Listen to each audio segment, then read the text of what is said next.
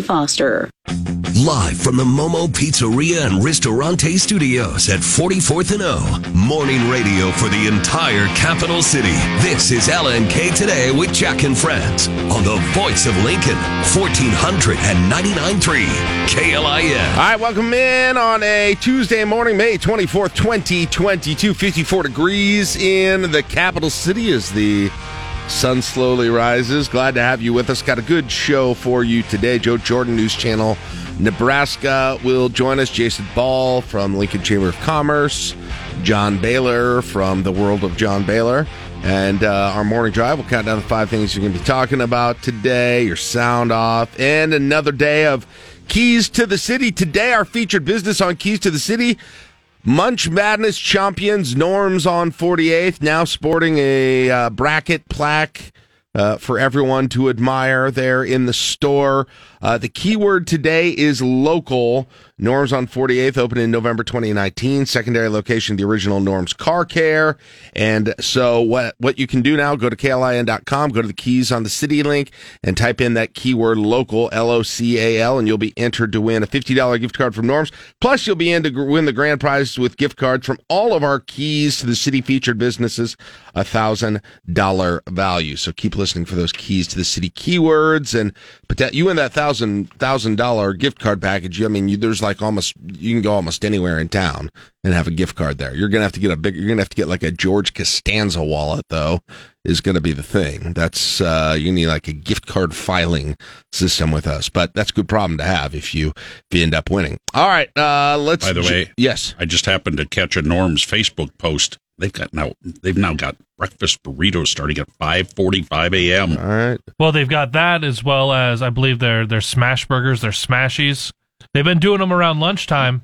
They're now going to do on a couple days. They're going to do them around dinner time. What is it that could have made them so popular and expand so quickly? Munch, chomp, chomp.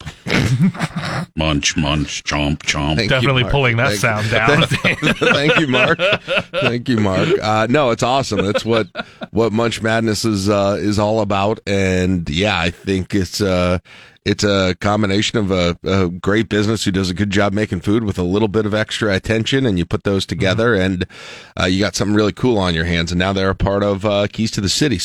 And they're great people, too. Great people. Every time we're in there, great people. We've had a chance to go in there and get to know them a little bit, and some good food there. So, keyword is local today. Well, we got to start with a very important story today, broken last night on KLIN during Sports Nightly. Guys, sit down for this if you haven't heard it yet. But Trev Alberts announced that Nebraska is going to put a stop to the balloon launching tradition after the first score of Husker football games, citing a helium shortage and environmental concerns.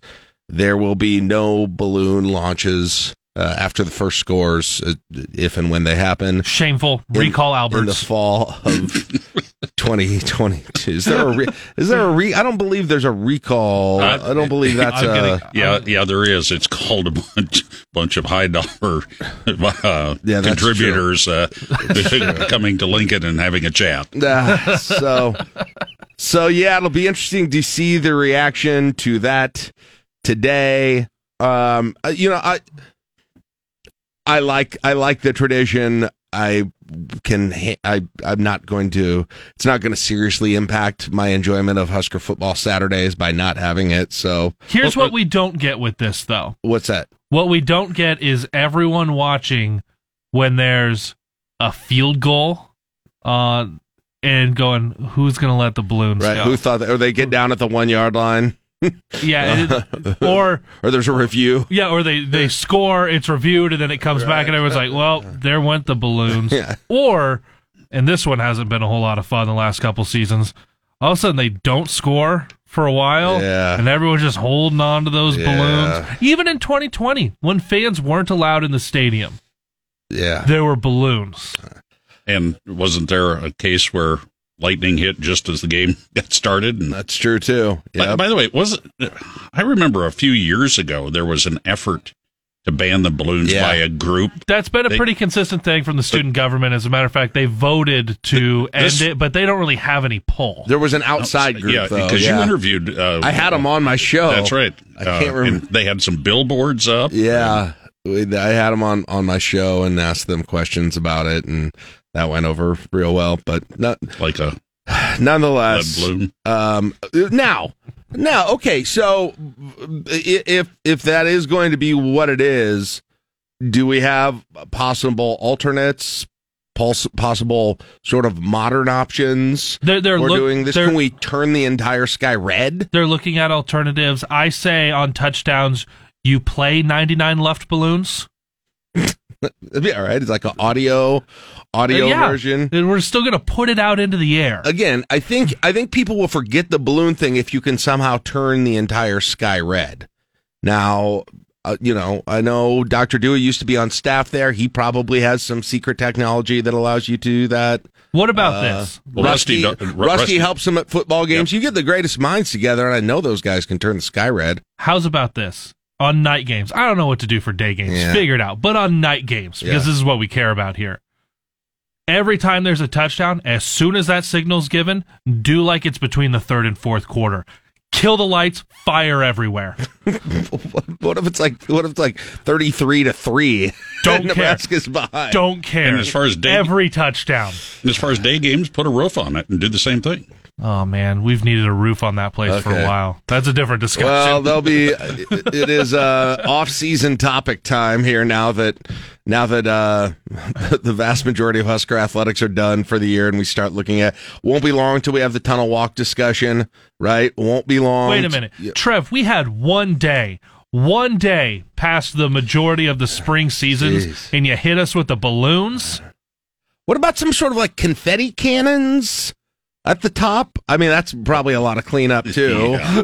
Confetti cannons from level 7. What about, the environmental thing? There's a lot of good ideas, but the environmental thing really, what about just pumping up, red-colored smoke, like the Vatican or something all through the air? Again, probably some pollution concerns, but be cool. You know what? I think if Brendan Stye was here, he would say, rather than taking the helium and how much it would cost for all of the balloons around the stadium, you just take that helium, you fill up Little Red, and let him float away.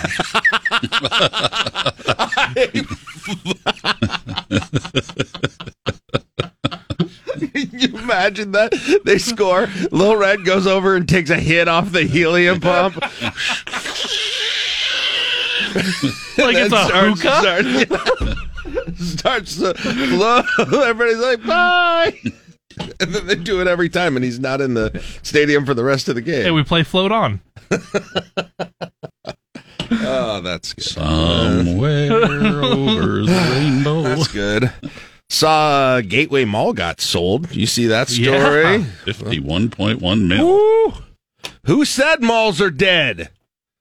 I'm watching on Amazon Prime this documentary on a mall that's still operating in Alabama, I think, and it just shows how. I mean, I think it's designed to just show you how depressing mall life is now after it was such a huge. At one point, they're in this empty mall on a Tuesday afternoon. They're looking at old pictures, and they pull up a picture from 1982, and the parking lot is. I mean, it looks like there's tens of thousands of people there. Now, Gateway hasn't been. I mean, I'm not suggesting Gateway's done a good job staying up with the times and staying relevant and adding. The things like Around One and Dick's and other things that are around there. But yeah, that whole mall culture, Caleb, do you even do you remember when malls were at their peak? Oh, not maybe not their peak, but still a big deal. Yeah. Especially because the one that we would always go to in Grand Island, it had 2 movie theaters at one time, and one of them was much smaller than the other one, but for some reason, this movie theater that was towards the middle of the mall always had the better movies.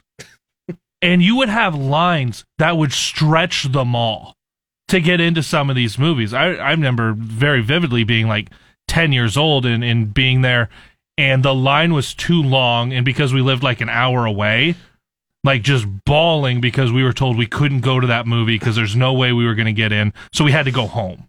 But I remember going and just the mall always being packed whenever we were there on a weekend. And then those stores that the KB toy stores and the B. Dalton booksellers, right? And the Orange Julius and all of these. Every toy store was just 2 letters at the beginning and then toy store. There's KB and then there was another one like that was BK. So anyway, Matt Olberding had this story. It bought by Washington Prime Group. So they also own the Empire in Sioux Falls and Southern Hills Mall in Sioux City, Iowa, which is incredible. Those are my first 2 dates with my wife in those 2 malls. Coming to you now. Sioux City at the Southern Hills Mall. Well, we actually went to the Applebee's that is on the property, and then date number 2 was at the Empire in Sioux Falls, where we went to TGI Fridays, and then went and saw the very depressing movie Simon Birch together, and the rest is history. But anyway, not a whole lot more. They didn't comment to Matt for the story. But I mean, the only thing I ask is that let's not try and do the name change thing again. When Westgate bought it, that Australian company, a few years back, they tried to change it to Westgate, Westfield Gateway. And listen, when a name's been a name for that long, you can't change it. Nobody's ever gonna say it. It's just like Brian West. How many people still refer to Brian West as Brian LGH? Or just LGH. LGH, yeah. I know. I feel bad. I really have to think sometimes before I say the right thing. We go into the Quest Center anytime? The Quest Center. Yeah, I mean, pick your thing that you still... Well, I remember when my grandma and grandpa used to come and visit us, and when we lived in South Dakota, I was very young when they would do that, but they always called Burger King, which I guess was relatively new then. They always called Burger King Burger Chef, which is another like older restaurant. They just always said Burger Chef. Like, Grandma, it's Burger King, not Burger Chef. The old names die hard. Grandma, they found some lineage. He's not just a chef. Right. He's royal. Please show some respect. Burger Chef, though, had some pretty good food. Did they? Yeah. Was it here? I remember them from, I think it was Wichita, Kansas. I thought it was so bizarre. Burger Chef? No, it's Burger King. Anyway, all right. Well, by the way, I read an article the other day. The Whopper is not as big as it used to be. Yeah, I saw that. You saw that too? Yeah, is this a joke or no? There was a lawsuit. We talked.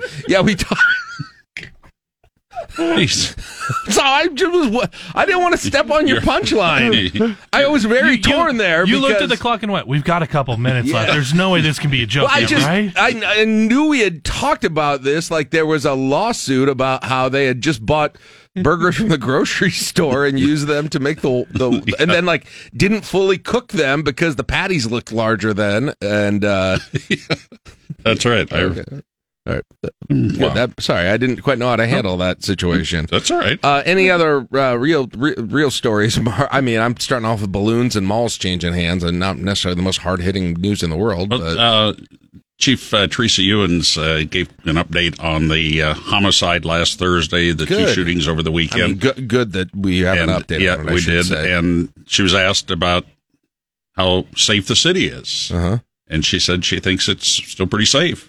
Yeah, I do too. And that there's not really an ongoing threat to the public because there was interactions or some type of relationship between the people that were killed or shot and the other. Right. It wasn't. She's saying it wasn't something where someone was randomly targeted. Yeah, that said, if you're firing into a crowd, though, yeah, anybody could be a victim. We also found out that the one victim from Saturday morning shootings was actually one of the bartenders, I believe, from Gravity, who had really outside, a young woman. Wow, she's still in critical with life-threatening injuries. So. Okay, and from what I understand, they still don't have anyone on that one. Nope. My goodness. Wow. Again, there to be so many witnesses, so much video of that one, given where it happened. There got to be tons of video of that thing. So You would think so. Yeah, absolutely. All right. That's what we got here for your opening segment. We'll grab our break now. Mark, unless there's anything that you want to add. Well, I just I'm just so proud to have Caleb there as a professional, not as a professional, but as a collegiate athlete. Right. I saw some statistics the other day that said 9 out of 10 people are scared of hurdles, and they never get over it. Really? They never get over it. That's it, right? That's it. Okay. 6:23. Why? Because last week he told a joke and then it took you 5 minutes to figure it out. They're getting more complex as we go. I threw that on the best of LNK today, by the way. Great, thanks. The people needed to hear it again. All right, it's 6:24. We will take a break. It's LNK Today with Jack and Friends on KLIN. Before you hit that drive time, stay alert with Nitro Cold Brew Coffee from Broken Rail Beverage Company. This is 1499.3 KLIN. A look at news from both inside and outside of Lincoln, and conversation on how that news affects us here. It's time for the Sound Off on LNK Today.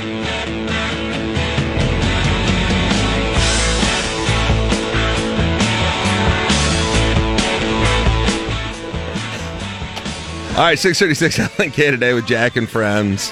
Man, Caleb and I have some good brainstorming sessions during the I think breaks. we spent more of that break out of the studio than we did in the Talking studio. to people, walking, which is why I don't have my sound pulled up for the sound off. But your sound's boosted, by the way. Thank since you. We didn't have that conversation. Since we didn't have the real technical behind-the-scenes conversations.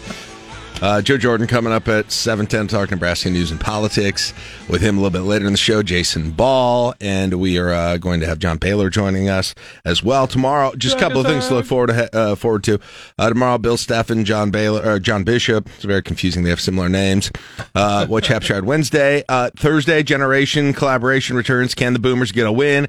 Can Gen X continue its torrid streak right now? And then Friday, Request Line Friday. I'm telling you now, guys, last week was insane. This week, I see the same thing happening. This week, we're doing your jam for the summer, your summer songs on Request Line Friday. School Can we just will play, be out. We're just going to play be 90. Will Smith's Summertime on repeat. I may have to do. And you thought I was rapping last week. You thought I knocked it out with Vanilla Ice. You just wait if somebody plays Summertime, which I may have to. All right. If somebody plays Summertime, I feel like we have the resources to do whatever we want. Yeah, that's true. I don't know if I'm going to pick it or not. We'll see. We will see. But I like to. It's become a necessity that earlier and earlier in the week we've got to start telling you about Request Line Friday because the early requests are at a premium. Well, that was the thing is there were people that were saying, "Oh, just trying to get this in early," and I'm like, "You are the 20th request." Yeah. Like, I realized you thought this was early. Yes. Yeah, it's whew. All right.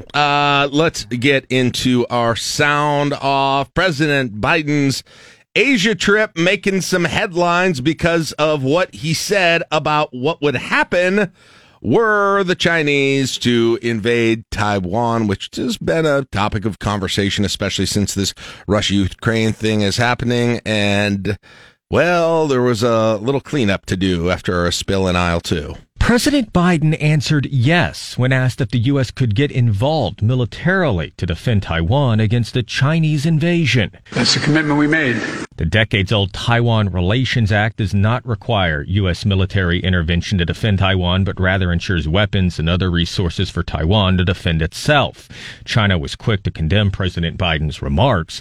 Under a one-China policy, the U.S. recognizes Beijing as the sole government in China and does not have a diplomatic presence in Taiwan.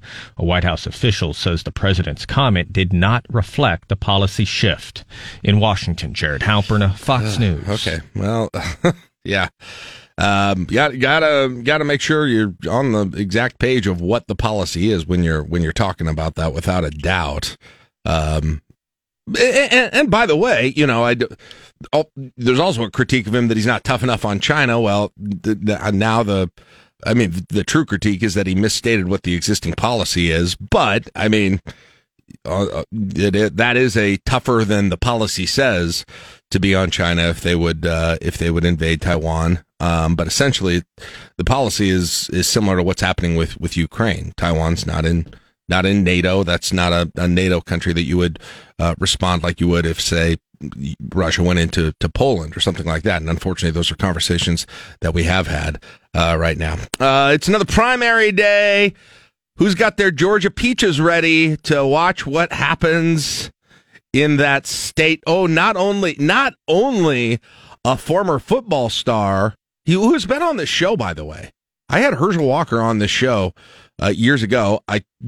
Honestly, I don't remember why whatsoever. I don't remember why, but I think we mainly talked about his diet, like the fact that he doesn't eat anything but vegetables and raw meat or something like that. But nonetheless, you got that one and a gubernatorial race that has split the successful 2016 presidential ticket. 5 states will hold primaries today, with the race for Georgia governor taking center stage. The race pitting Governor Brian Kemp, who's endorsed by former VP Mike Pence, against Trump-backed David Perdue. President Trump eager to see Kemp and Secretary of State Brad Raffensperger ousted for blocking efforts to overturn the 2020 election. Meanwhile, Stacey Abrams raising eyebrows when she appeared to disparage the state she hopes to lead as governor. I am tired of hearing about being the best state in the country to do business when we are the worst state in the country to live. And in other races around the country, in Texas, progressives are trying to oust Henry Cuellar, who's been vocal about the border crisis with the threat of Roe versus Wade being overturned. The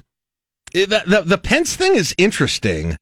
So Pence is backing Kemp and very vocal about it. He was there with him again. You get the sense that Pence, from a variety of things, may be targeting the 2024 election. But I ask this as like a legitimate question I don't know the answer to, and my premonition about it could easily be wrong. But who exactly is Mike Pence's base right now in 2022? Well, his base would have been Trump voters, but Trump is essentially taking them or turned them? Either Trump is going to be there or probably DeSantis, who is, younger Trump, I guess, or he was going to try and fill that role in the race.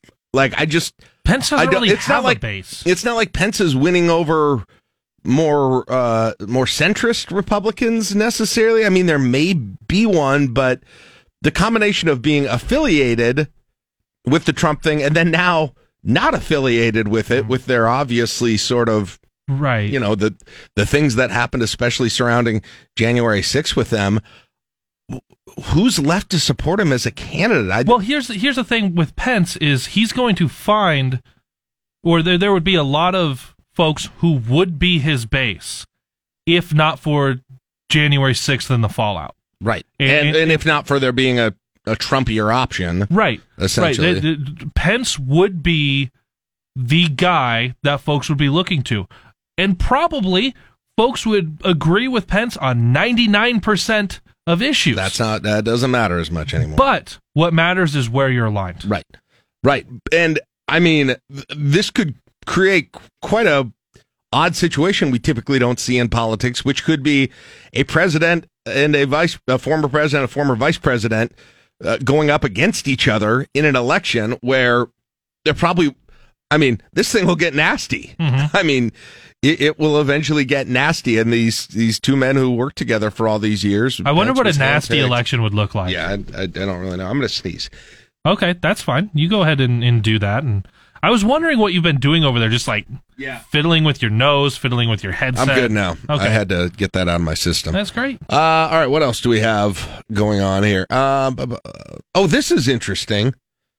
They have APB out for a lost Russian yacht. Now, they've been re-seizing some of these yachts that are at different ports around the world, but one of them they can't find. The thing is, I feel like it would be pretty conspicuous if you saw it really anywhere. This personal Russian wealthy guy is a target of his mega yacht being seized, as has happened to other oligarchs. But so far, it has not been seized because no one seems to know where it is. This is the glamorous 394-foot long yacht, valued at $300 million. It is longer than a football field and designed by the famous Philip Stark. It is owned by a very wealthy Russian billionaire named Andrei Melnichenko. One of his super yachts has already been seized by Italy, as has been the case with other Russian oligarchs. The last time this one, named Motor Yacht A, was seen was in March in the Indian Ocean near the Maldives. Where it is now, everybody's question. A mystery on the seas. I want to know where Motor Yacht B is. Exactly. Yeah, there are all these. There are all these. They're more like this actually. That where they're trying to figure, like this story here. This is in Fortune.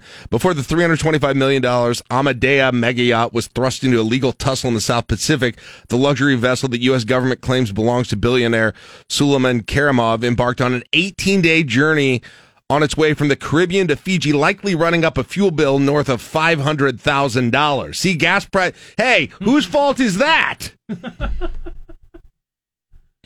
But there were like that one they thought was going to a Russian port, but the authorities got it in Fiji at the request of U.S. officials at that point. So you've got these luxury yachts, and this is probably what's happening with this one that's missing. Is they're racing across the ocean essentially to find a locale where they're not going to have sanctions imposed against them. But you know, at very least, can we get a Robin Leach type tour of these things after they capture them, put it on TV? I mean, I want to know what yacht life is like. Really expensive yacht. You're going life to have like. to explain a Robin Leach type, like what Lifestyles of the Rich and Famous. Okay, I was thinking Cribs. No, Rob. Well, you could do Cribs. Cribs would be okay too. But okay. With Cribs, you actually, it's your own place, right? That you have. We're not bringing out, Vladimir to. I want them in shackles, showing me their famous yacht. Disney bedroom. Come on, give us a little bit more. Come on, give us a little more panache with this thing. The vodka, no? The bar. We have TV in the bathroom, as you see. We're going to walk away from this while we can. That was pretty good, wasn't it? That was all right. It was fair. For me, it was fair. Yeah, and I'm fascinated with luxury yacht life. When we were in Galveston during spring break, the owner of the Houston Rockets had his yacht parked in their had his yacht parked in the bay there in Galveston Bay, mm-hmm. And I have some pictures with it. It is impressive. Got a big Houston Rockets logo on it, the worst team in the NBA. It was something, and I think it was pretty small compared to this one that they're talking about right now.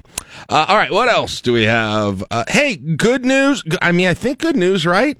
Remember all those stories about how in 2020 births were down and fewer people were having babies, people were kind of putting it off during the pandemic? Well, we're getting back at it, so to speak. The small 1% rise was a bit of a rebound from 2020, which saw the largest one-year drop in U.S. births in nearly 50 years.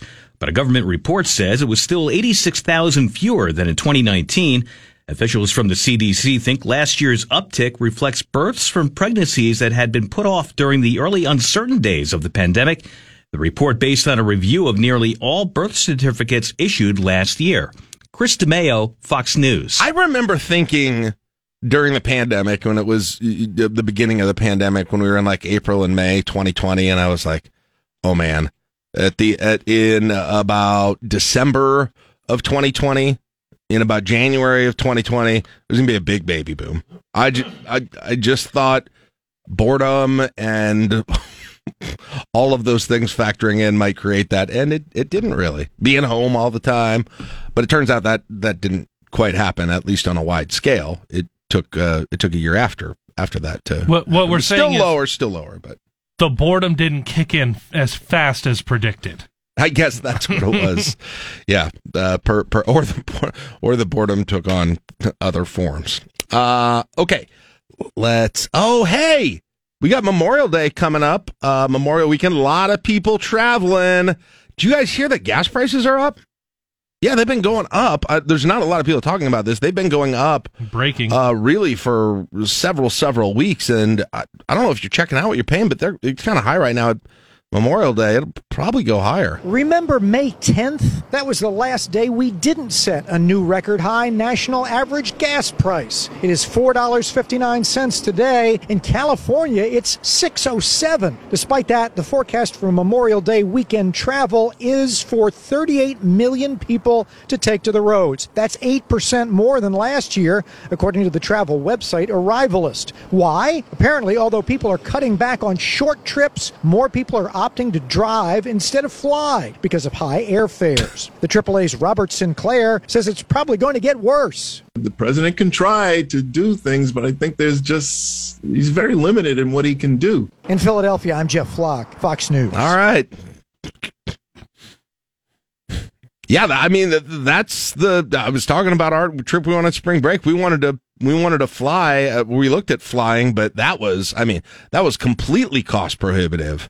And so, yeah, you paid a lot for gas. Now, it wasn't as much then. It was more like $3.80 than $4.20. But nonetheless, it still was the better option. And I do think there are people that have been putting off some trips for so long. They're like, okay, well, we're doing it. You know, we're doing it no matter what here at this point. And that probably will account for part of the reason you still have such high travel numbers here coming up this weekend. Okay, so this is weird.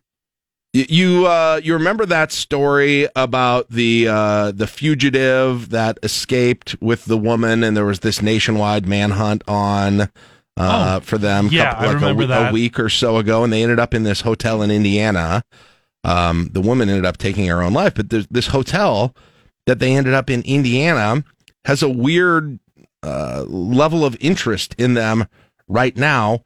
You have got a massive waiting list for people who want to stay in the hotel room that they were bunkered down in. Prospective guests adding their names to the wait list, hoping to rent the Motel 41 room where the Whites had stayed for a portion of their time on the run after she helped them break out from Lauderdale County Detention Center in Florence, Alabama. A motel clerk telling reporters the wait list is now up to at least 70 names, and that's driven the price of the room up. Fugitive Casey White and jail guard Vicky White were holed up in the motel for days before he was recaptured, and she committed suicide as cops moved in as they tried to escape in a car. Ted Lindner, Fox News. Really? People are weird, man. Because even if you accept that is something that would be fascinating or interesting or partaking in a piece of recent history, I feel like whatever excitement or benefit there is of that wears off in about 5 minutes, right? You come in the door, you see if your room key works, you put your stuff on the bed. You're like, oh man, this is where it happened. Hey, let's pretend we're hiding out in here. Oh, that's fun. Is there any place to eat around here? What? Do we really wait a month to go here to this hotel room in Indiana? I feel like it'd be it's not haunted or anything. It's just a crappy hotel room. Like, just drive by it. What? I don't like if that. It's so weird. People are weird. I told you, people want to travel. They want things to be able to do. Hey, here's something good to remember. Now, it may have differing returns depending on your gender, but evidently there is a stress reducer that most all of us have available to us. It's not illegal. Okay, it's not on any FDA narcotics list or anything like that. It's just a natural one that maybe we've been forgetting about. A hug can make a big difference for women who are stressed, but the effect apparently isn't as powerful for men. That's the suggestion of a new study published in the journal PLOS ONE. Researchers looked at how 76 people responded to stress after a hug from a romantic partner. Women showed a decrease in the production of the stress hormone cortisol. Researchers say it's hard to pinpoint why the same response wasn't observed in men, pointing to a possible possible societal perception of hugs as unusual or awkward, or scientists say there could be a difference in touch receptors in men versus women. Either way, the study says the difference in results was unexpected. Gian Gelosi, Fox News. All right, why don't you guys try this here in the next few days? Get home from work and it's been a long day and there's just stuff going on at home. Just hug it out for a while and see how that goes. Hug it out. I've got a toddler. We love hugs. Okay, see? Does that de-stress you? It does. Stress you? Yes. Okay. It does right up until she starts hitting me in the chest and saying, no. I'm like, well, I wanted more of this hug. You were clearly over it. Go away. His daughter thinks the song "Let It Go" is called "Go Away," which is hilarious. Can I do one more, or do I need to? Go ahead. Well, it's your good. show. I asked. No, it's it's kind of yours. I got a Top Gun one. We got a Top Gun one. Yes.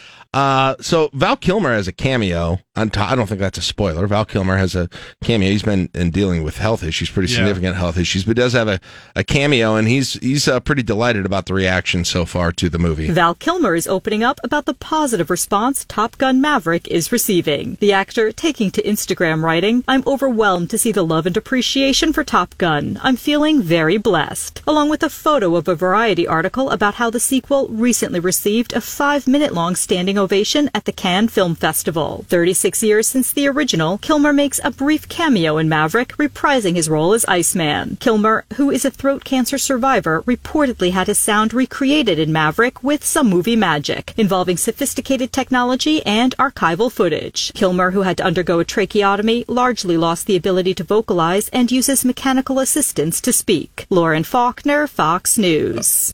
So it got a 5-minute standing ovation in Cannes? Oh. I mean, they're kind of snobby, right? This is a popcorn movie, and it's getting a 5-minute standing ovation. They are not doing a good job making me less excited or less interested in seeing this movie, Caleb. Yeah. I might see it this weekend. It'd be a long time since I've gone to an opening weekend for a movie, but it'll be good for you. This might be the one that I do it. Do it. All right, 6:57. Let's take a break. It's LNK Today with Jack and Friends on KLIN. It's Brittany Foster. You're listening to LNK Today with Jack and Friends on 1499.3 KLIN. All right, 6:59, May 24, 2022. Stick around. We've got to check the news with Mark Vail in the KLIN newsroom right after Fox, and we are back after that. We'll talk to Joe Jordan, News Channel Nebraska. Has a fascinating discussion with him about what is making news in Nebraska news and politics this week. Counting down your morning drive, 35 minutes from right now. It's the 5 things you're talking about, brought to you by Stonebridge Insurance and Wealth Management. Jason Ball from Lincoln Chamber, John Baylor from John Baylor. And so we got a busy rest of the show today. 54 degrees in the capital city right now under cloudy skies. It is 7 o'clock on KLIN Lincoln. All right, welcome back at 7:10 to LNK Today with Jack and Friends. May 24th, 2022, 54 degrees in the capital city. It's time to talk to Joe Jordan. You can see him on News Channel Nebraska on your television. Read him on the internet as well. Good morning, Joe. How are you doing today? I'm good, Jack. How are you? I'm good. So I was, maybe I'm just having withdrawal from election talk in Nebraska, but I was, and I think I read a piece, and I would cite it if I could remember where it was.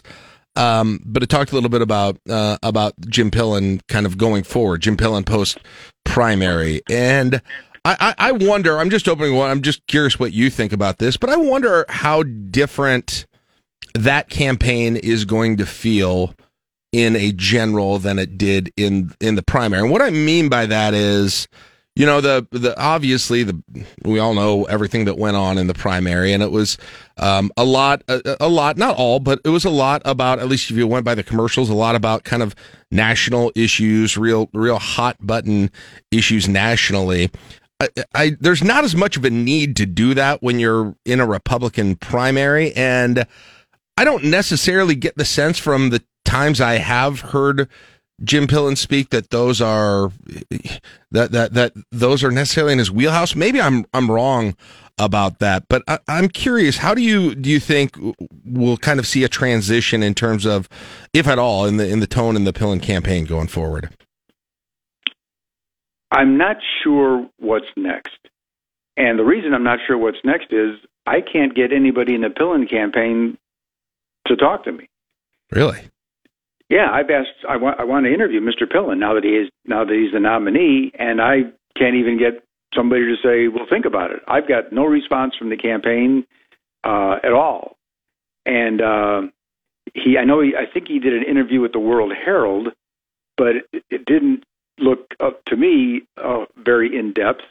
There were lots of questions I thought that were left over from the primary, largely because the campaign basically turned into a mudslinging fight for the past couple of months, where some specifics on tax plans going forward. I think people would like to know more specifics about his view on how he wants to battle with the property tax situation in the state. I'm not sure we understand that. To me, the real marker that was thrown down was when he said he wasn't going to do debates in the primary. Are there going to be debates in the general election? Is it just going to be, Carol Blood in an empty podium? I don't know. Well, if you wouldn't do them in the Republican primary, I really can't figure out why you would do them in the in the general. I mean, I think there's less of an incentive to do it, especially after it worked. Exactly. I mean, I did a couple of stories about this, and in particular, one where former Governor Heineman, he thought, it was probably mid-March. He thought Jim Pillen made a huge mistake not being in any of the debates. Well, he won. I did too, and I was wrong. Yeah, but he won, and so if he won and he didn't debate, why would he want to debate now? Yeah. When we presume it's a huge uphill fight for Carol Blood, why go into a forum where you might make a mistake that may or may not be really a damaging blow of some type? So I don't know. To answer your initial question, I don't know what to expect because I can't get anybody to talk about Mr. Pillen's campaign from his side. Well, and it's interesting too, because after we finished our election coverage, I went home late that Tuesday night and I flipped on the TV and I saw Pillen do his speech from his party, essentially accepting the nomination for his supporters. And I don't know. There's been just these whispers or speculations about why his campaign decided not to have him the focus on the small gatherings, on the face-to-face thing, not necessarily the debates, not necessarily the big speeches, the big public appearances, but I thought it was interesting. I had that so much in my head that I kind of was like, well, he did fine with that. Like he was fine. He seemed likable enough. It seemed like he had good things to say at that point. And so I don't know what I was expecting exactly, but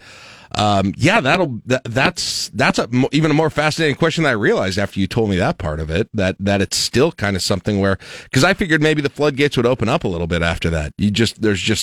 Seems like there's not as much to lose anymore, especially at this point, 6 months before the election.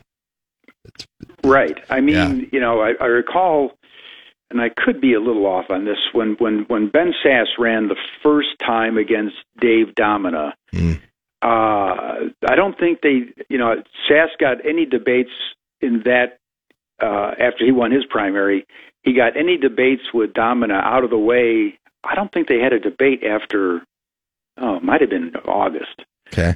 I think the philosophy there was, again, and it was, Domina had an uphill fight, but I think the philosophy was, we'll get these things out of the way early so we can say we debated, and then, we'll just go from there and ride it out between September, October, and November, which is when the public actually starts paying attention, as to supposedly Labor Day and going forward.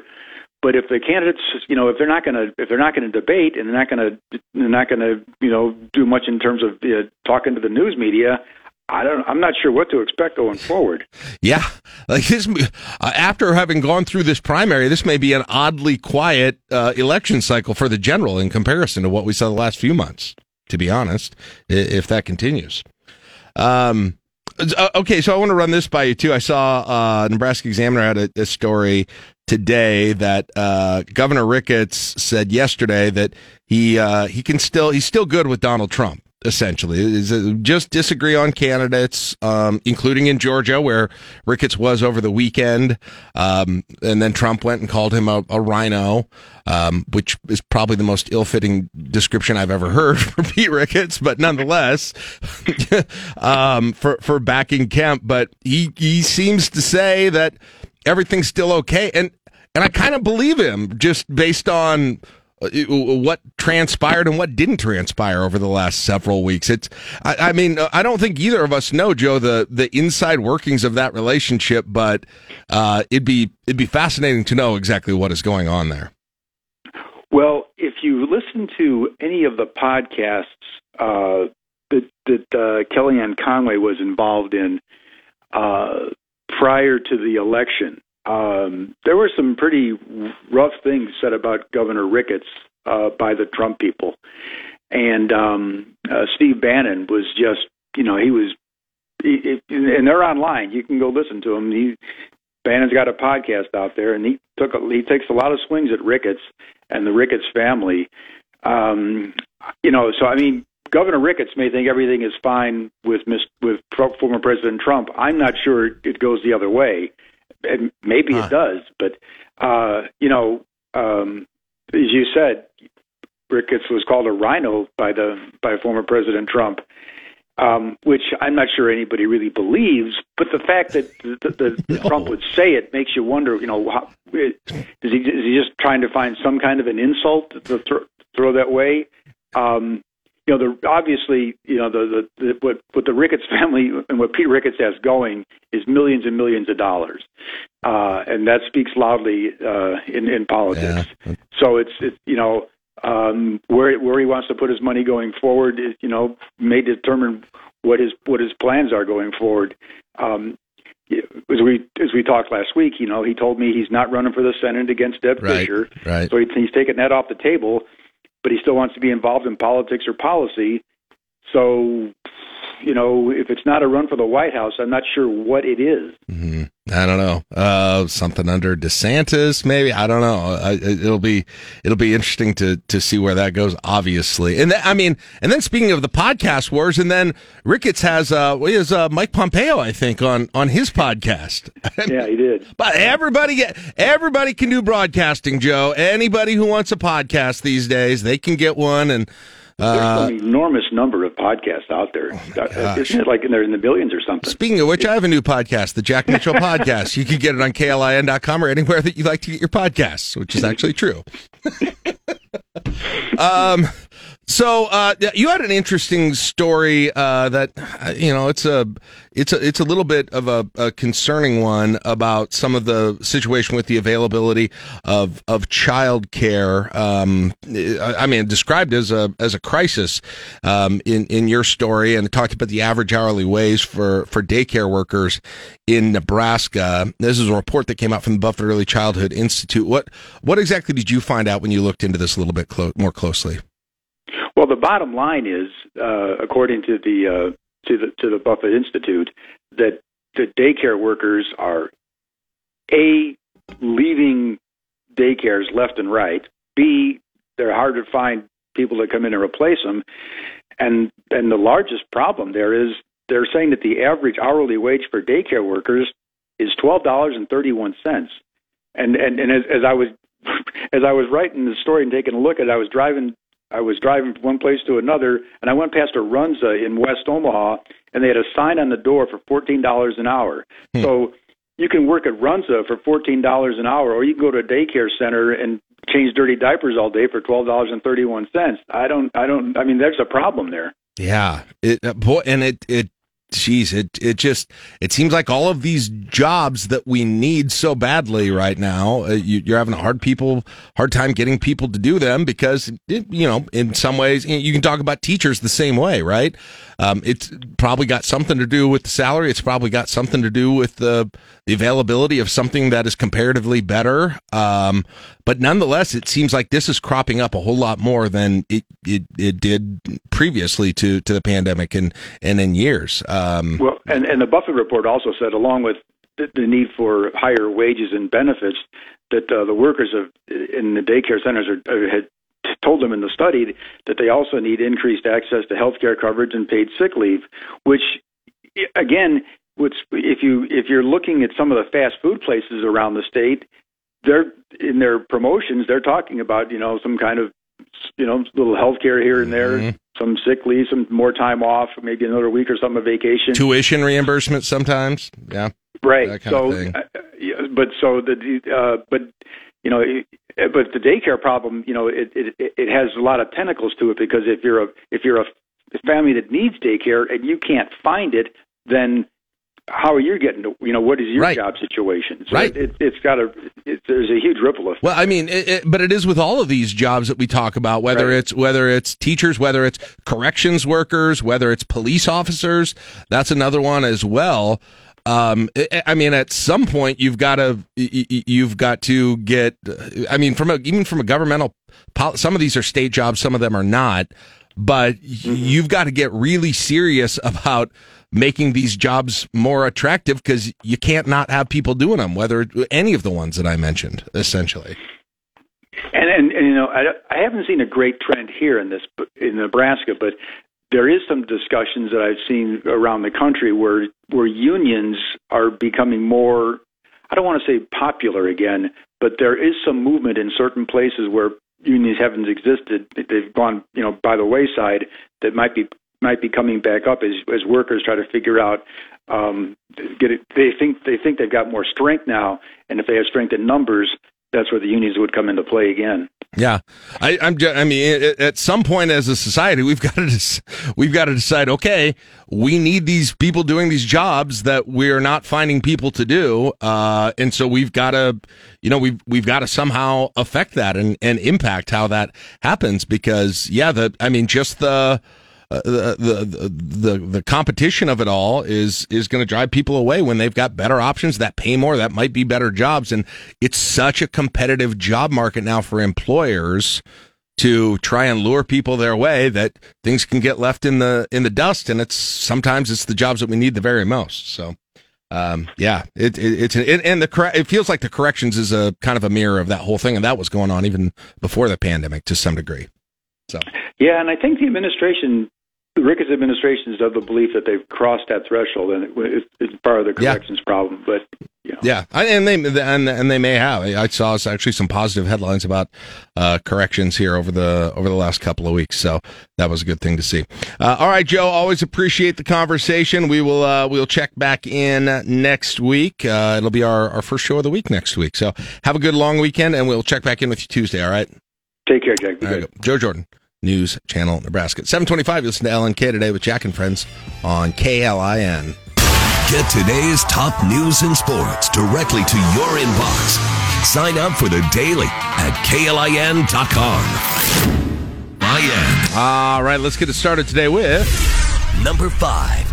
Lincoln Police Chief Teresa Ewens addressed the activities of the weekend, homicide last Thursday in Lincoln, and then 2 multiple shootings, one Saturday morning, one Sunday morning. She addressed the media yesterday and said Lincoln residents don't have to worry about any ongoing threats. Specifically on Saturday's shootings downtown, she said, quote, "I feel very confident that our community is safe and our officers are out there each night doing their job. They were right there when it happened. I have great confidence in our people," end quote. Now, they have not made any arrests in either of the shootings, according to Ewens. They're asking anyone who may have video or information to call them at the non-emergency number 402-441-6000 or Crime Stoppers 402-475-3600. Of course, Crime Stoppers is anonymous. Yeah, and I can't imagine that O Street one, I know it was late at night, but I can't imagine there isn't a lot of video that exists, whether from cell phones or whether it be from security cameras in obviously a very busy intersection, traffic cams, security cameras, everything that would be out there to have captured at least some level of evidence that you can use in figuring this thing out. But well, and earlier that night, before the bar closed, there was an altercation inside the bar, and Lincoln police were called there, and they separated those groups. Okay, well, again, it shouldn't, there should be some level of information about who was behind this or who may have been behind it. And I think there's a place you can go to talk about this where you can say it's absolutely disturbing that you had so much violent crime over a short period of time in Lincoln, and it's upsetting, it's concerning, it's an issue. But I don't think, and this is what the police chief said, but I also don't, like me personally, I'm not worried about getting shot in Lincoln. No. There's some level of understanding the situations and risk assessment and those sorts of things. And so, there can be an issue, a problem that needs corrected and addressed without, saying the sky is falling. Right. Sometimes. And as she said, these events are not related. They're separate, standalone, and are just happen in a cluster in the same short period of time. Yeah. Well, nonetheless, I hope we have news here soon of arrests in connection with what happened with these, and people are brought to justice for them. Number 4. Husker football fans may be able to get into Memorial Stadium a little cheaper than typical single-game tickets under a new deal. Husker Athletics announced the 3-game mini plan, offering fans tickets to one home game each month for a total of $180. The only game not part of the plan is September 17th against Oklahoma. In September, you can choose from North Dakota, Georgia Southern. In October, Indiana or Illinois. And in October, Minnesota or Wisconsin. Or Illinois in October, Minnesota or Wisconsin in November. Yeah. Mini tickets are seated north-south end zones. They go on sale tomorrow, 10 a.m. Huskers.com. It's a step in the right direction. I think they got a lot of feedback on that survey that tickets are too expensive. Season tickets are too expensive. Prices a whole lot of people out. This isn't giving a huge discount on the. You could $10 a game. Let's be really honest about it. If you want to go to, you could put this together yourself and probably go for similar prices. So, but it is a step in the. It is changing a little bit of the model, but I think there's still a ways to go for that. And frankly, the bottom line is going to be. Rubber's going to meet the road in terms of exactly how low you can go on prices per ticket. Right. And you're going to have to do that. You are, at some point you are going to have to do that. I can't remember looking at the answers to the survey questions when they put those out, but I've got to think that when people don't go to games, that price of it has tons to do with it. It does for me. I believe it's got to have the most impact as opposed to any other decision making you'd have along the way. Yeah, and if you're worried about the sellout streak, well, beyond winning, that would be the easiest way to really solidify it. And I'm not talking $10 off for a multi-game pack. Okay, right. I'm talking about tickets available for some tickets somehow available for $20, right? Mm-hmm. That's the truth of the whole thing. Now, the other big news yesterday. Well, first, what would be the 3 games you'd go if you were to do this package? Give me North Dakota. Give me Illinois, and give me Wisconsin. Hey, that's the 3 I would have picked. Yep. Yeah. Again, good option, step in the right direction. Yeah. I would say that. Now, the other big news, maybe more controversial news, had to do with Trev Alberts talking about the end of the balloon releases. Man, social media is getting weird. People are upset. Getting weird? Well, getting weird with this topic. Weirder. So there are folks, and for anyone who didn't hear, there's not going to be the red balloon releases this year. They're not going to hand those out. Trev Alberts on Sports Nightly, as heard here on KLIN yesterday, said that there is there's supply chain issues. One of those being helium, and it stretches back to, in part, the Russian invasion of Ukraine. So really? So Russia is one of the largest suppliers of helium in the world. Really? So that's where some of the impact comes in. You can see that it would have an impact. Supply chain issues have been impacted all over the place. We're seeing it with just the cost of food, the cost of fuel, housing market, what have you. Anyone trying to do an addition to a house. You were having issues just last summer trying to build a deck. Imagine trying to do that this summer. There are a lot of folks on social media that believe Trev Alberts is cowing over to the leftist woke mob. I'm not surprised people think that. Here's okay. A couple things I'll say. I like the balloon release. It is a tradition, and I enjoy it. I think it's cool. It's fun to see. If I go to a game,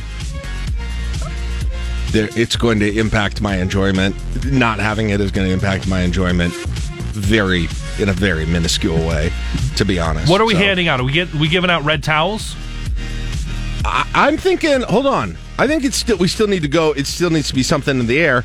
I'm thinking drone show. Drones? Okay. Drones. Let's get a drone. Let's get one of the. I'm sure they've got some cool work going on in some of the university departments. Drone light show or something. I don't know. Something in the air. Let out big red smoke. How about red smoke, like smoke bombs pouring from every corner of the stadium? That'd be sweet. Like the Vatican situation. That'd be cool. How about formation drones? Yeah, right. Yeah, that's what I meant. Like the Air Force Thunderbirds with smoke. Right. They could be red and white and blue, or just touchdown, Nebraska.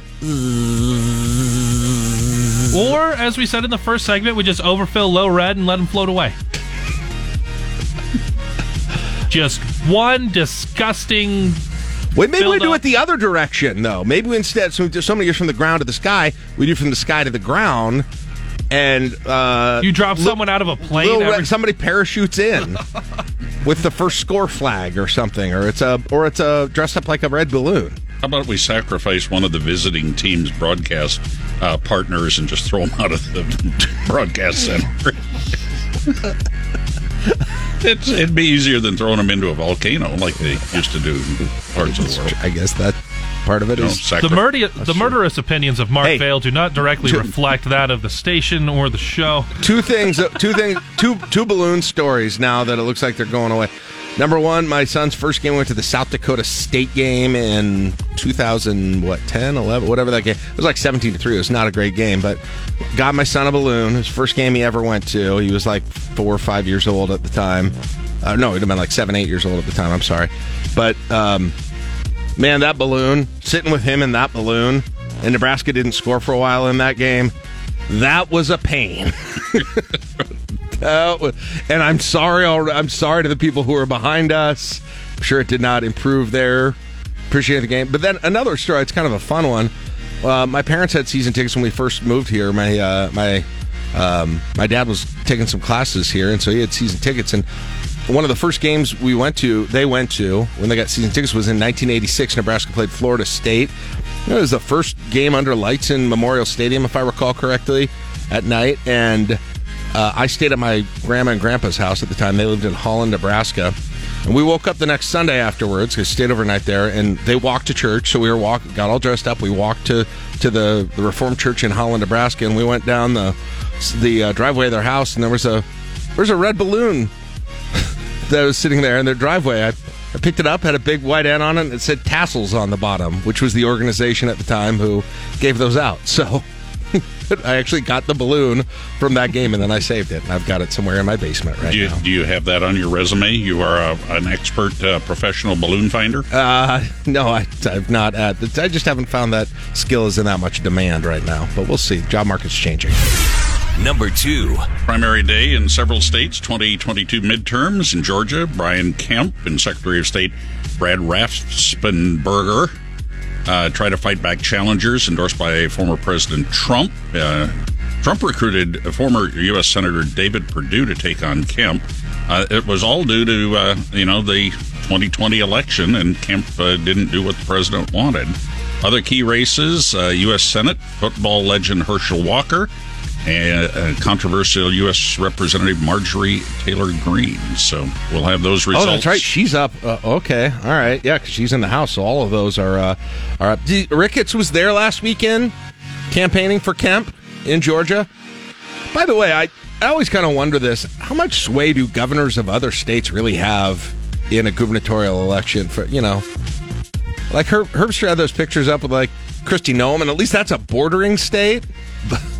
But is Georgia like, oh, Nebraska's governor endorses him? Well, that's right for me then. I am sure there's probably financial things going along with it. There are probably a lot of other it's fundraising, let's face it. But yeah, it's fundraising and that's successful. But yeah, I don't know. This thing, and then Trump went after Pence again.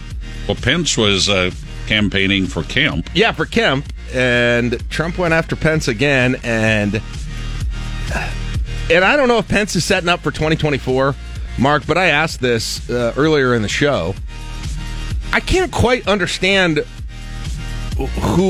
how Pence's could build an extensive base of voters if he were going to try and make a run at the presidency. Like, what's that demographic exactly? Boy, I don't know. I mean, it's. I'm with you. It's pretty tough. Although it's not really going to be anti-Trump Republicans because he was affiliated with him.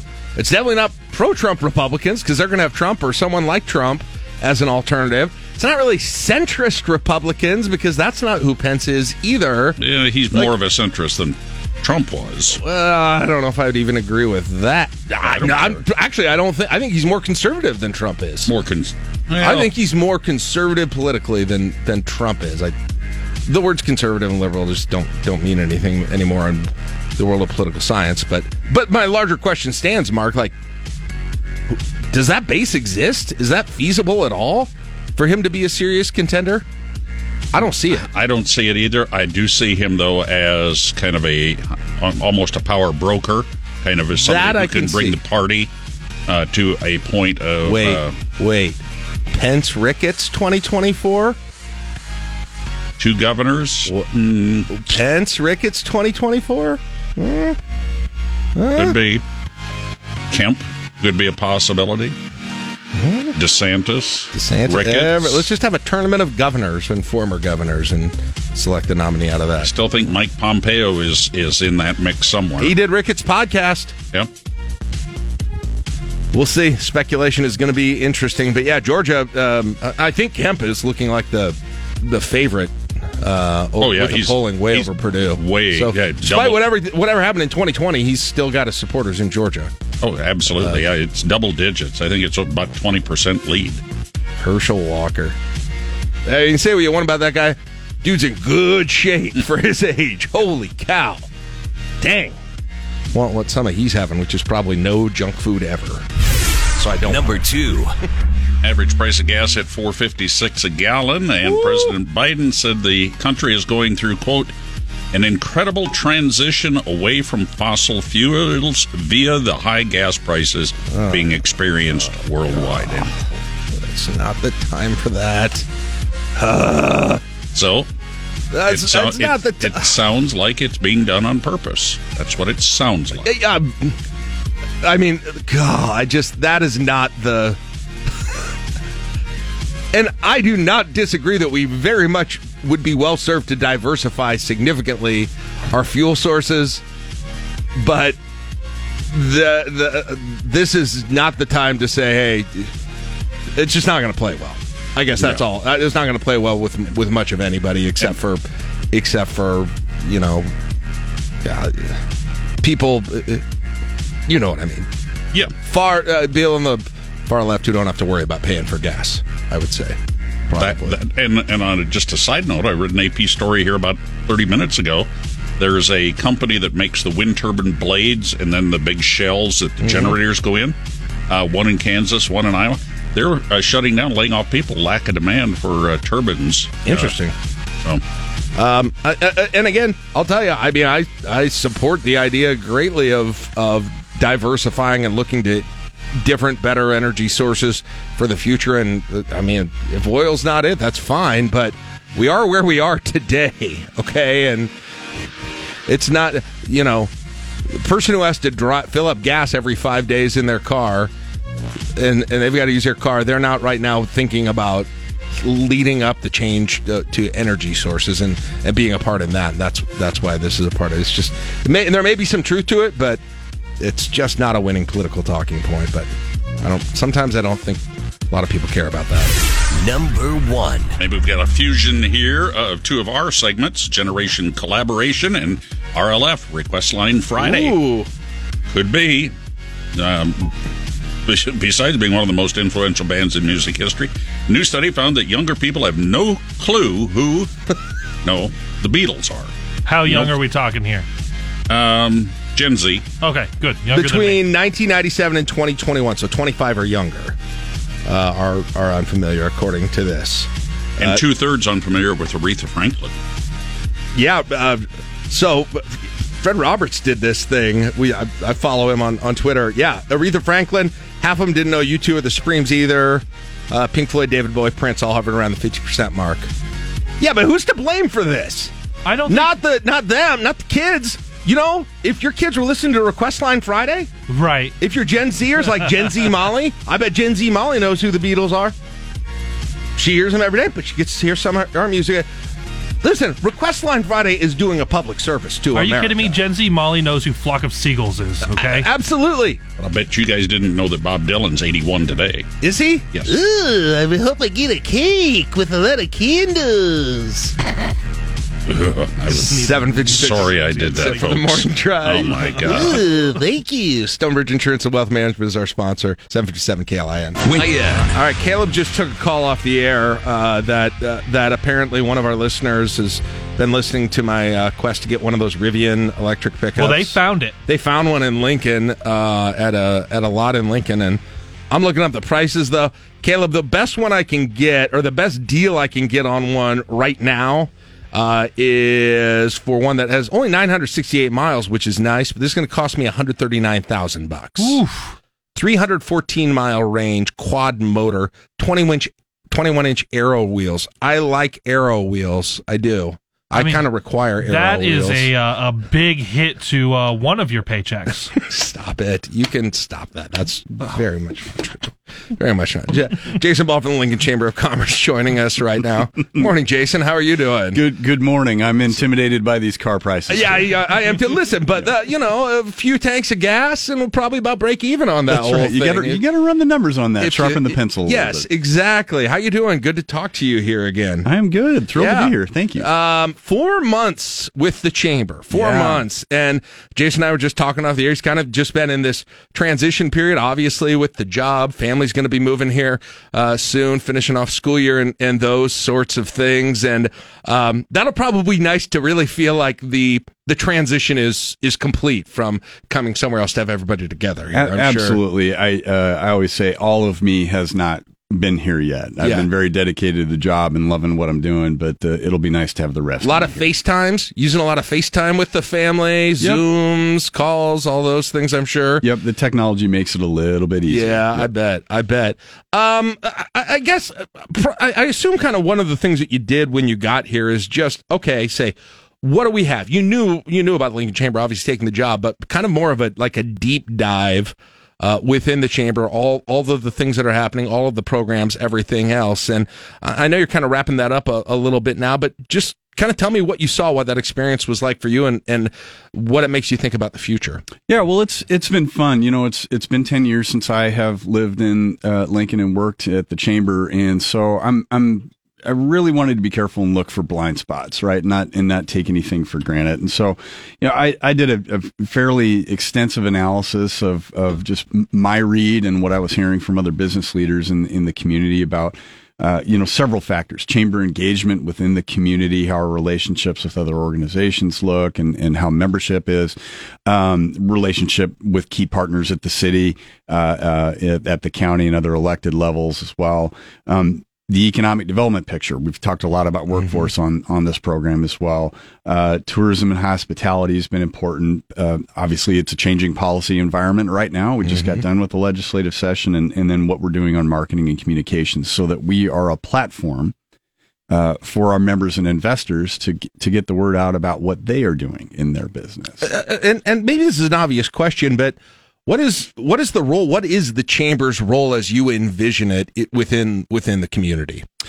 To drive economic vitality. Okay. At the end of the day. And so whether you're someone who's trying to start a business and build your dream, whether you've had a business here for years and trying to grow it, whether, maybe you're an outside business that's looking to expand, we want to help all those things happen.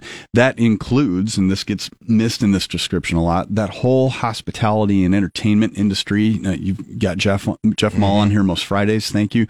That whole hospitality sector is just hugely important to what the community does. And then supporting other things that are sort of outside of those boxes, and housing has come up in that a lot. We're getting, I think, more directly involved in affordable and accessible housing work than we ever have at the Chamber. And we're doing that very proudly because it is a direct workforce issue. We are building economic vitality across all of our programs. So, I mean, the answer to this question is a very long one, but so what's the strategic plan look like after, you kind of put a few months in evaluating, and obviously things are happening around us that are impacting the economy incredibly, from obviously COVID and then what's happening with inflation. We were just talking about gas prices as well. You come out of this period and where we are economically, the country and the city as well. What are your thoughts on the next few months, the next few years on how you kind of make that impact strategically? Yeah, so just a few observations. The character of Lincoln's downtown has shifted. Right. And we've seen a lot of growth. It's been exciting to come back here and see new areas like Telegraph District and see how the West Haymarket has been built out. But we also know that long-term tenants in downtown, several of those being state offices, others that are just private businesses, have left those legacy facilities. Mm-hmm. And now what we're seeing some of that being backfilled with is either those existing structures are being built back as housing, or we're seeing the new structures go up, which is more housing. And that multifamily housing has a place. It's not necessarily a bad thing, but it is changing the character of downtown. Mm-hmm. That's one of the major trends that I think will be unique to Lincoln that we need to wrestle with, combined with how we find room for major facilities that we're looking at for things like, say, a convention center. Transportation and infrastructure and water security are the other big trends that our leadership are wanting to take a deep dive in as we get into the future effort at strategic plans. So that's just a few. Yeah, back to downtown. It is always interesting to me that there seems to be always demand lately for residential housing there, which as you mentioned, when I started the show in 2006, there were a couple of places there that were kind of known as residential. I mean, I don't know what the percentages are since then, since 2006, since 2000, but it's had to increase 5-fold, 10-fold. I mean, it's a completely different deal. And I'm just always kind of curious behind if that was always an unmet need. When you remember downtown from being here earlier, you probably don't remember it being nearly as much of a residential place, but the demand continues to be there, which is just fascinating to me. I think that is demand that has been in existence in Lincoln for a while, and I think the value proposition of pursuing those opportunities for development professionals, development companies that can come in and do that shifted just enough as the character of downtown started to change as some of the university system grew, and as we saw the impact from the Antelope Valley project. I think that's really when that trend kicked off. As you go around to other, in particular, college towns, that is also a continuing trend. They're just doing more and more vertical multifamily building in your core downtown, and I would characterize that as probably a healthy thing. It will change the character of downtown, though. If you have more people living downtown and relatively speaking, fewer professionals that are coming to work every day in what used to be offices, that's going to change the character of what the Main Street level of that looks like. Mm-hmm. So your mom and pop restaurant and retail, that's going to change the environment that they operate in. And so that's something I'm watching closely. Yeah. And we obviously focus on much more than downtown, but that's one of the big shifts. No, but that's very interesting. Well, and, you mentioned there's been kind of a hue and cry, like, okay, we got all these people living down here. We got to have more grocery stores and that kind of thing. Yeah. In the downtown area. But I'm telling you, the student housing, I never knew that market was like it is, but it's I mean, so many places here. And again, I don't think it's a bad thing, but it is fascinating to me to kind of see what that changes about downtown as we know it. And it's interesting for me to hear that that's one of the questions, and you kind of answered it there, that I had was, is this reflective of a larger trend in similarly situated downtowns? And it sounds like that you are seeing that. This is my own perception, so I don't have data to back this up, but I can tell you other cities of similar size, nature, and in the Midwest, we're all seeing this trend. Yeah, absolutely. Let's talk a little bit about, well, we got a couple of minutes left here. We've talked a ton about the job market. We were, it's interesting. We just had Joe Jordan from News Channel Nebraska on our show at 710, and he talked about how in the statewide daycares are having a hard time finding people to work there, and they just can't compete with the wages. It's such a competitive job market right now. So often when I would talk to people at the chamber, it was about, okay, we've got job fairs available. We've got these places where people can find jobs. Yeah. It's almost like you need an employee fair now here to some degree, as opposed to a job fair. Tell us about the ways that you're in the short term kind of looking at those situations and how that factors into things too. Yeah, so the employment market is a tough picture, and again, you've heard me say this. I'll just remind everybody: it is deeply felt in Lincoln. It is a big challenge for employers, and I do not want to minimize that. But we are experiencing this in a way very, very similar to every other major metropolitan area and mid-sized metro in America right now. And so while that doesn't change the pain and the difficulty it causes for growth, it is something it's that's not a an national exception. Trend. Yeah. Right, yeah. And so what I'm really watching in the future of this job market shift is if and when we do enter into an economic downturn, and it's been since 2008 since we've had any sort of a cyclical downturn, and I don't want to cast doom and gloom. No, but you've seen the projections, yeah. Yeah, but this is what business leaders and economists are watching for. How is that going to affect our opportunities to recruit people into Lincoln? Because I think we can all remember in the last economic downturn here where we kind of rolled through it. Mm-hmm. And I don't want to be minimizing about the prospects of an economic downturn nationally again, but I think Lincoln is probably better positioned than most communities to again weather that storm and maybe pick up opportunities, which is what happened in the 2008-2009. Yeah, and then last question I just want to ask you. I know that this Opportunity LNK, Opportunity Link, these things have been going on. These efforts, kind of like job fairs, connecting employees and employers. What do those look like right now? Like what's happening with those, and where are the successes? Where are they productive? Yeah. So a lot of this is retail politics, is a good way to put it. We had 35 employers participate in the Opportunity LNK job fair last week, and we had about 100 attendees that were job seekers. And I went around and thanked almost all of our 35 employers. Hey, thank you for doing this. How do you find traffic? And they said, we think this is great. We had people that did get connected with jobs that filled out applications on site. Some of those job seekers were refugees there with their sponsor families. I'm thrilled to have that happen. Some are actually currently unemployed people that are looking for an opportunity. A few folks that are new to Lincoln that the timing worked out for them to be there. And the thing that I found interesting and would not have expected going in is various skill levels. So we had people that were there that were looking for, say, engineers and trying to make some connections, as well as frontline construction positions, for example. Yeah. So a big mix of opportunities. Well, it's the things like that event, they kind of change. They evolve with what the job market is. Yeah. To some degree. Who's there? Who's needing the jobs, people needing the employment, what fields are the ones that are in need. And so I'm sure that looks different year to year. And it's interesting to kind of get a snapshot of it right now. Yeah. And as you mentioned, a lot of new people in town as we hear. Not only you talked about refugees, that's going to continue to be something I think the community talks about. And when you hear about the housing issues, it's because in part got a lot of people here. Yeah. Yeah. I don't know. I saw the census projections had, now I'm not going to remember the exact numbers, but linking up in the 400,000 to 500,000 range here in a couple of decades. Yeah. And we got to be planning for growth. And that means, back to water security, transportation and roadways. How are we going to get the number of rooftops and houses built that we need here in the community?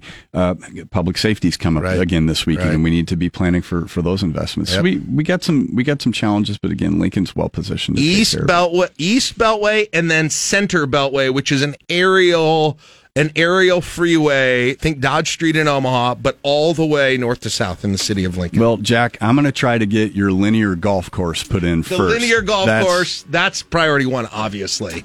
One on the north end, one on the south end. Enjoy all the revenue. That's all I'm saying. Hey, good to talk to you, Jason. I appreciate it. We'll check in again soon, all right? Thanks, Jack. All right, it's 8:25. It's LNK Today with Jack and Friends on KLIN. Want today's top news stories? Top Husker stories? You can get them sent straight to your inbox every afternoon. Just sign up for the Daily for free at KLIN.com. Waking babies in the North Bottoms and then helping them ace the ACT since the 90s. It's the voice of Nebraska volleyball, John Baylor. 8:37 LNK Today with Jack and Friends. May 24th, 2022. Cloudy skies, rain in the area, in the capital city. The kids at LPS got their Salt Dogs game canceled today. That they had it canceled during COVID. What? Didn't get to go, and my daughter was fired up to get to spend a day not at school but going to a baseball game, and unfortunately the director of athletics at Purdue canceled it, and very disappointing that would happen. Not good. And my guess is they would have watched a couple pitches. Yeah. And then just would have been wacko, run around, Buck Belcher playground, go crazy out there. They deserve a day like that. This is, the older elementary kids get to do it. This is their farewell to elementary school, and they've had a weird elementary career, the class of 2022. These little things bit happen. Pandemics happen. You see, now and then they're going to be fine. These kids are resilient. I believe so too. If I had $1 for every time I hear the word resilient each day, I'd probably have $4 every night. People use that word a lot now. I'm joining them. You are. Why not? If it's something trendy. You use that word more than Steve Sipple uses the word precocious. But nonetheless, that's neither here nor there. He's retired. Have you heard that? He left. I have. I did a podcast with him. You're not a Jack Mitchell podcast listener? Not as regularly as I wish. I missed that one. I had most of the others I had nailed. What was your favorite one besides that? When you had, I love it when you have leaders on. Guys who are really in charge. And yes. Yeah, that was a good one. The leader. What gives you ideas? Like, how can I be better? I did have Brett Lindstrom on. I had, leaders. Everyone has on these podcasts, impressive people who've accomplished stuff. I want people who haven't done much. Look, I can do that. I've got Everyday Bill right here. I can do that. Bill, tell us about lawn care and how's it going in your backyard. JB, I got to crank out an episode per week now. I mean, we're going to, at some point, that's just going to be a natural consequence. Just go with the Homo sapien. Well, I found Eddie, Eddie, tell us about things. So, Randy, you've been chasing your dreams for 40 years. What's been holding you back? Exactly. Why hasn't it worked out? I want a social media platform where you curate your least impressive accomplishments. Everyone's putting up their greatest hits. No. Right. Like your shortfalls. Here's all of those things. Here's a photo of me tripping on the stairs with coffee. Here's a picture of me not at the gym. Exactly. Here's my kid with an F. Here's my kids, and here's my kid after he got cut from the team. Here's my adult child's application for disability. Who knows? Yeah, it could be, we could be called unemployment benefit. Failure. FAILR. Failure. There you go. Could go huge. No, people go through. It'll make everybody feel better. It would. I tell you, you're right. We need a negative social media platform where people just share. That's what everyone feels when they jump on these social media platforms. They're anti-Instagram. They're hammering the likes, but in their mind, they're hammering their own personal dislikes. Jeez. So that's a great point. Instead, we're never getting rid of it, but now maybe you watch out, Elon. JB and I are coming for you. One of the rules is your hair must be unkempt. You can't check for me. How about Helium Gate? Oh my goodness! No more balloons. I'm surprised you showed up today after the end of a tradition you've seen for decades. It's over. Just gave a lot of mojo to the opposition. They come in here. We don't have to deal with those balloons anymore. Caleb, how is the response? You posted the article that you wrote about this. How's the response going in the Facebook 90-10. People are just being as civil as you could ever hope. Good. Everyone is friends. As a matter of fact, they are losing their dang mind. Well, it's an environmental issue, apparently. Apparently, you let go of these balloons, and they get tangled up with tiger beetles, and then sandhill cranes are flying by, and there goes that. But I wish, you know how we have storm spotters? We need balloon spotters, because I've never seen one of these balloons after the touchdown. I have. I told the story earlier in the show today. Okay. Like Thurston County balloon spotters. 1986, Nebraska, Florida State. My parents went to the game, first night game at Memorial Stadium. Nebraska beat Bobby Bowden. I stayed at my grandparents' house in Holland, Nebraska. Nice. And Saturday night, we watched the game. Sunday morning, we walked to church like you do in Holland, down the driveway. Nice. And I see a little red balloon that was halfway inflated, and it had an N on it, said Tassels on the bottom, which was the organization, I believe, at the time. Was it degrading the local environment? I picked it up, and I kept it, and I still have it. I still have that thing. So it was harming your bedroom environment. It's now in a box that my wife would like me to get rid of, with a whole bunch of newspapers and old posters. Just my Husker memorabilia stuff. When I go to a store, I go in there. I'm like, look, I don't want anything, but can I drop off a bunch of stuff? I will grant you that in my maturing as an adult, the joy of getting rid of clutter is freeing. What material item actually brings joy? Can you think of purchases that bring joy? I know there's a lot that bring clutter, but what big TVs? I would say you need one. You need one. A nice. You don't need. Don't tell me a nice big TV doesn't. But kids, have you like should see my basement. I have multiple. I have a 2-computer, 3-monitor setup. Oh. I got a TV on the wall with the Roku. I can do that. Good luck. That brings me a lot of joy. Good luck talking to you on football days. I do my podcast. That brings me joy. I'll give you one hot tub. Hot tub brings me joy. Does it? Oh yeah. Oh yeah. It helps me sleep better. It after a game of tennis, golf. Oh man. You have one in your house? Inside? No, outdoor. No, I know, at your house. That's what I meant. At your house. Is this an every night thing for you? No, 2-3 times a week. Okay. In the winter?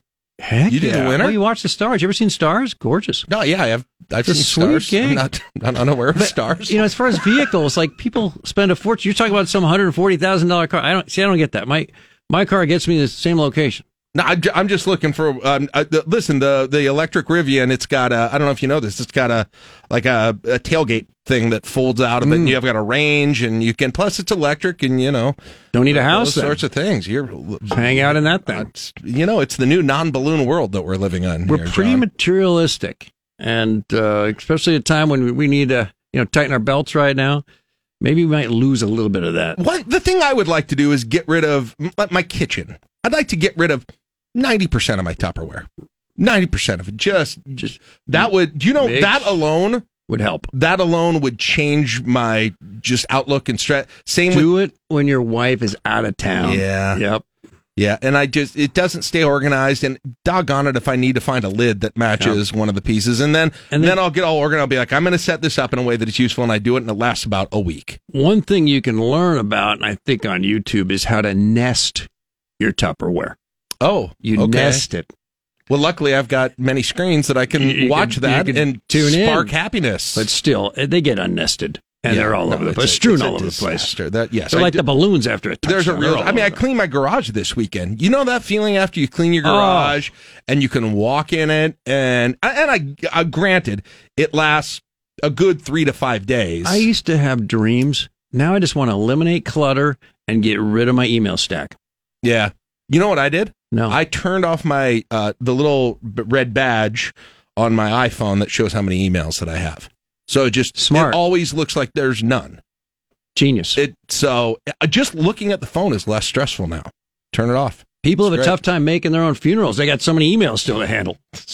Now, I'm not the best person to reach by email, that said, but nonetheless, I feel better about the. But the younger generations learned a few things. They don't even deal with email. They don't have this agony. No. Smart. Yeah. Look, they're moving away from that sort of thing. Hey, I think I may have a solution, though. I think that could make everyone happy with the Balloon Gate 2022. I know of a fall sport where this is still possible. Okay. Say more. First point of the match at Bob Devaney Center. Let them loose. Okay. They go up to the ceiling. Yes. We get some of the staff there, gather them on up. Just let them stay there until they start floating down. No environmental impact. None. A finite amount of helium is used. But there'd be some helium. There'd be some, but it's not. It's just, listen, we'd be dialing back our helium footprint. You have to make an announcement. This is not Russian helium. Right. American only. No, American only. Made in the USA. When I consume helium from now on, it's all made in the USA. No doubt. No doubt about it. And it's better, too. Yeah. It really goes. So I'm just saying, what a scene that would be at the Devaney Center. Oh. And you might have the issue that some one of them might hit the walkway or something and deflate and those things happen. Come down on the ground. But one of those gals will just spike the crap out of it and get it out of there. So. How about game one winning point? The first game winning strike. So you got to hold the balloons the whole time until that point. Sure, that's part of the fun. Is it? That's one of the things. Listen, under your chair. Mixed feelings about the balloon thing because I have taken a 7-ish-year-old boy to a football game where Nebraska football did not score for a while, and the balloon was more at that point of a liability than enhancing my. Don't go to an Ohio State game. That's the lesson there. Save it for Fordham. You want Fordham? You want Northwestern? Boom. One game a year, maybe that's it. One balloon game a year. Reduce the footprint, and people still get it. Give you no Russian helium. Worst statistical defense on the schedule. Figure out who it is. There you go. Listen, just solving problems left and right here. So we don't just identify them; we try to actually solve them. That's the difference. Most talk radio, you're just going to hear, talk about traffic and boy, I'm listening to some of the commercials on this. So you heard some of the commercials on this station? Oh my gosh, inflation's up, my testosterone's down, my prostrate's a problem. Your prostrate. That's a different problem. But from the issues they do prostrate checks differently these days. Well, it sounds like adult guys just carry around portable urinals. I mean, it's just a major issue. No, I'm doing fine. But by the way, here's the scenario that is going to tie people up in knots. Okay, good. Nebraska football. I'm going to take you ahead to 2022. Good. Nebraska football comes out of Ireland. They beat Northwestern, right? They get a couple of different. Can we slow down a little bit? No, listen. You're not going to do this to me now. You always do this to me. I'm giving you a hypothetical right now, not a guarantee. And then you go in and you beat North Dakota and love it, Georgia Southern, and then Oklahoma comes in, and it's all the game of the century. We bring Barry Switzer out. The Boz is there. Everybody's there, and Nebraska beats Oklahoma in Lincoln. Places up for grabs. And before you know it, in a few weeks, you got a 5-0. You got a 5-0 home record in 2022. Transfers are all fitting in, and then somebody points out Nebraska 5-0 without balloons. And then nobody cares about balloons anymore. And then what? Don't bring them back. And then the people who are on Caleb's Facebook page decrying. Hey, these people aren't allowed on my personal Facebook Trev page. Albert's wokeness are all of a sudden going to say, I never want to see a balloon again in my life. But I hear on the internet, people never change their mind. They're always very, very consistent. Nebraska football is the exception. If they can get wins, there's no. Wouldn't that be a wonderful hypothetical? It's possible. It's absolutely possible. Anything is possible. So great. Place will be up for grabs. It's very exciting. Anything new happening in the volleyball world? It's kind of been a slow part for that. I had Nick Lynn-Hames on my podcast. Not to nice. That's what I meant by leadership. Yeah, you said leaders. You said guys, but yeah, that is a generic term. There's no gender specificity. Gotcha. Fluid. Got it. Yeah. Kayla went to Texas. Yeah, we know that. That's old news. Yeah, that's old news. But do we have a sure answer yet on Kayla Caffey? Like where is that at right now? Well, NCAA said yes, and I'm thinking that Nebraska academics will definitely follow. With a big yes. All right, so that's probably all done, and we'll see. I think so. I think if there's an academic snafu locally that keeps her out of the lineup, people will not be happy. There's another prediction for you. People would not be happy. You are quite the soothsayer today.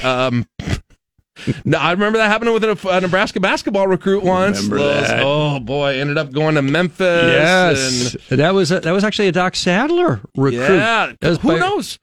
Doc Sadler may be still manning the ship here right now. If that little record snafu hadn't happened, he might have run into some other issues. But you are an optimist. Doc Sadler's record as a head coach and an assistant coach at Nebraska, not ideal. No, not ideal. Still, you ever watch? Yeah, I remember his introductory press conference back in 2006. You ever watch tennis? That's what it's going to be, baseline to baseline. Nice. I remember when you get the Not Southern. as good as my Dylan impersonation. When he got the Southern Miss, his press conference was, "Get on your dancing shoes. We're going dancing. Get on your dancing shoes." Well, they kind of stayed. They stayed in the closet. Like that. See, that's always a hard thing. I have a hard time with coaches and people that I like, kind of going on the offensive when things aren't going well with coaches and people. Say that more. I'll say this. This is a well-known one for people who follow me on Twitter. Yeah. I was a big fan of my interactions with Tim Miles. Okay. Yes, I'm a Tim Miles guy. He would, I call, text. He would come on the show with me. He was nice great. guy. We have some of the things in common, and so I found it hard, and I think it's a little bit that way with Frost too, to some degree. When I sort of get myself personally invested in these people, and I've got a bit of a difficult time flipping that switch like some people can when the performance isn't there. It's really true. But Mike Anderson, the same way, Nebraska baseball. He was great. He was a great guy. Yeah, he was a really great guy, and so that was tough for me. And so I think Doc would fall under that heading as well. And then I'm not going to name names, but then there's some who weren't great guys and gals, and it was a little easier to fall on the other side of that. That's part of the job. Is you're the face of the program, and depending on the sport, you can be the face of the state. But to me, what's most important is to what extent have you cultivated a healthy culture where the kids really buy in and the players really love you. That's what's most important. The public persona is such a fraction of somebody. It's important, but it's such a fraction of someone's identity. But and then, of course, being a good person always matters, though, JB. Come on. Character matters. Character matters. But, W's and L's matter as well. I'm kind of a throwback in that respect. I agree with that. Listen, you know what? Coach Cook got them both. Got both sides of it. All the above. Comes on my show. Has come on my show many times. And talked to him. He's such an ambassador for the sport, right? I mean, he's got his fingerprints on a lot of the growth, in my opinion. Yes, volleyball wise. That's the best package of the whole thing. Jeez, I bet I have Mike Riley on this show 8 times. Really? I bet I have Mike Riley on this show. I'm not kidding. 8 times. He came on that often. Pelini, Frost combined. You want to guess how many? 4. Really? Never. Not yet. And have you asked? We're working on that. Have you asked? Oh, yeah. We'll keep getting Mike Riley on then. That's how his USFL team is doing. He's too busy. They've got like 6 wins, 8 wins. They're doing well. Are they? Yeah. Have you seen that? If things get interesting this year, you never know. Have you seen the TV? Call them up. I've gotten lost occasionally at health clubs, and they have got USFL games on. There's nobody there. Yeah. That's kind of exciting week 1, and then it goes away like every other secondary professional honeymoon. league. All right, congrats on your Celtics doing well. Yes. Yeah. 2-2. Got to win this. Bring on the Warriors. Yep. All right, thank you, JB. We appreciate it. We'll talk to you again soon. Jack Attack. 8:55 on KLIN. Sign up for the daily at KLIN.com to get today's top local and Husker news sent straight to your email. You're listening to LNK Today with Jack and Friends on 1499.3 KLIN. This is your all-time best bumper in history. Yeah, I know. I need to say that to you. Hey, Keys to the City is going on. Your chance to win every day for the next couple of weeks. We are spotlighting a local business each week, and you can go to the KLIN website. You put in the keyword for that business. Today, the keyword is local. local, LOCAL, and our business is Norm's on 48th. Munch Madness champions. You can, they're offering delicious breakfast burritos, daily smash burgers, smoked pulled pork sandwiches. Watch Facebook for menu details or order online at normson48th.com/menu. You can also go get an additional entry if you go visit the places, and somebody's going to win a gift certificate to every business we feature. Over $1,000 in gift cards. KLIN.com, keys to the city. We will see you tomorrow. What Chapshire Hide Wednesday. It's 9 o'clock, KLIN Lincoln.